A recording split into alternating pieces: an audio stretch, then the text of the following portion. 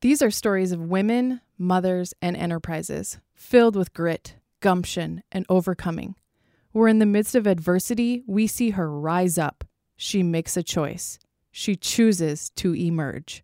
I'm your host, Becca Erickson.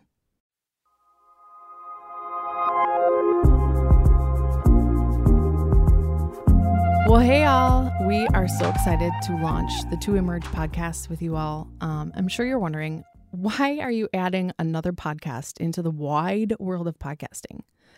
Well, one, people keep asking me to do it.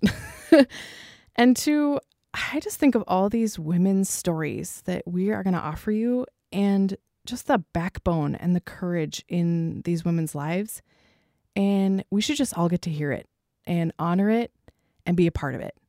And so we're doing the podcast for all those reasons, for all the women whose stories need to be honored and all the ways that those exact stories are going to push us all to the next level.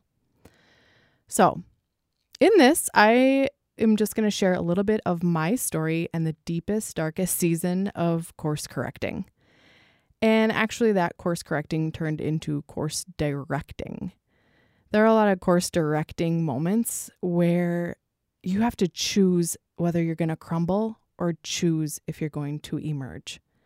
I think that course directing moment for me was as a brand new married mommy in the hospital.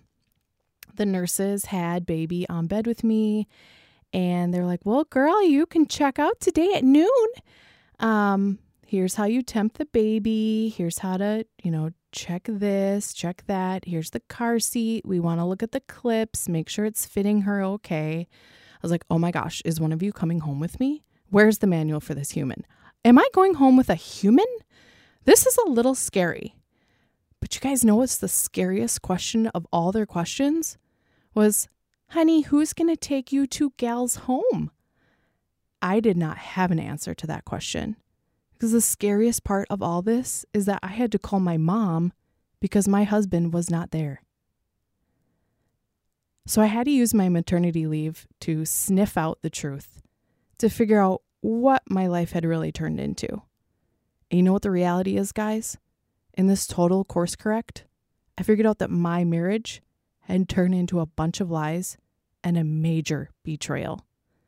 What a way to transition into motherhood. Maternity leave was used to sniff out all kinds of lies, figure out all kinds of evidence I could create, following my husband around with binoculars.